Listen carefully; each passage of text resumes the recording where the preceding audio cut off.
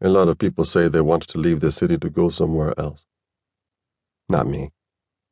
I love this place for what it is, ugly and pretty, rough and tender, chaotic and smooth, loving and murderous. All of it. I love it like I love things you maybe shouldn't love. When I was growing up off Red Hills Road, on Whitehall Avenue, I used to wake up in the morning, step into the yard, hear rooster crowing, smell the wood fire burning, hear Swap Shop on the radio, and just smile and say, yes, my people, yes, my country. But I didn't really know love till around 78 when I removed to where I live now, at the bottom of Stony Hill. Yeah, man, long time. This is a house with history. The first time I see this place was in the early 70s. That time, no house wasn't even here. It was just a little spot after you cross over the bridge from Constant Spring Road, and before you start to properly climb the hill, where a man had a small shop where he used to fix bicycle. Most people, myself included, thought is squat the man was squatting there.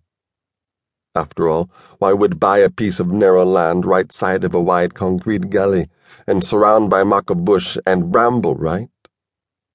But the man had bought the land, and soon he built a small cottage like one of them you find on a country road in Coolmandeville. Tidy, nice filigree woodwork, and a full covered veranda. He painted the whole thing yellow and green. And the man lived in that house even when everywhere around him they was building those flat-roof bungalow on the lower parts of the hill and the fancy house on the upper slopes. The man wouldn't sell an inch of the property. So what have you in the middle of the area is like a piece of the country. Well, the man dead, and his people decided to go to foreign, with every other brown-skinned Jamaican who was absconding to Miami in those days. And is so I get to buy this place cheap. This is where I brought Dolores. She was my wife. Kingston is rough.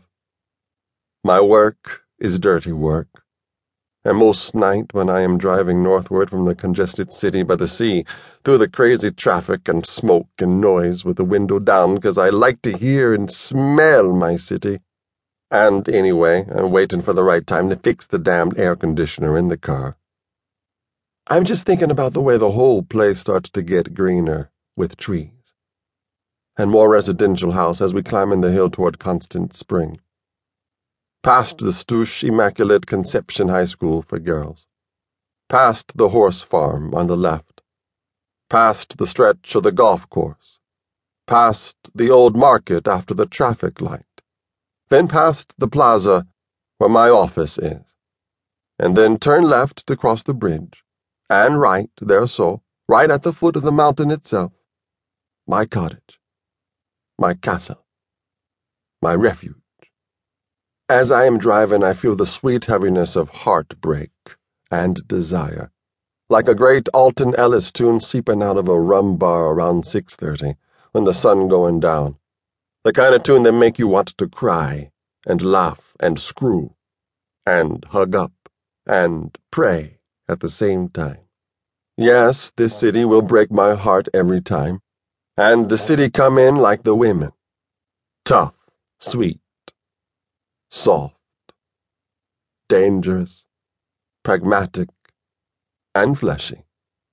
This city is my bread and wine, my bitters and gall, my honey and milk. Dolores gone.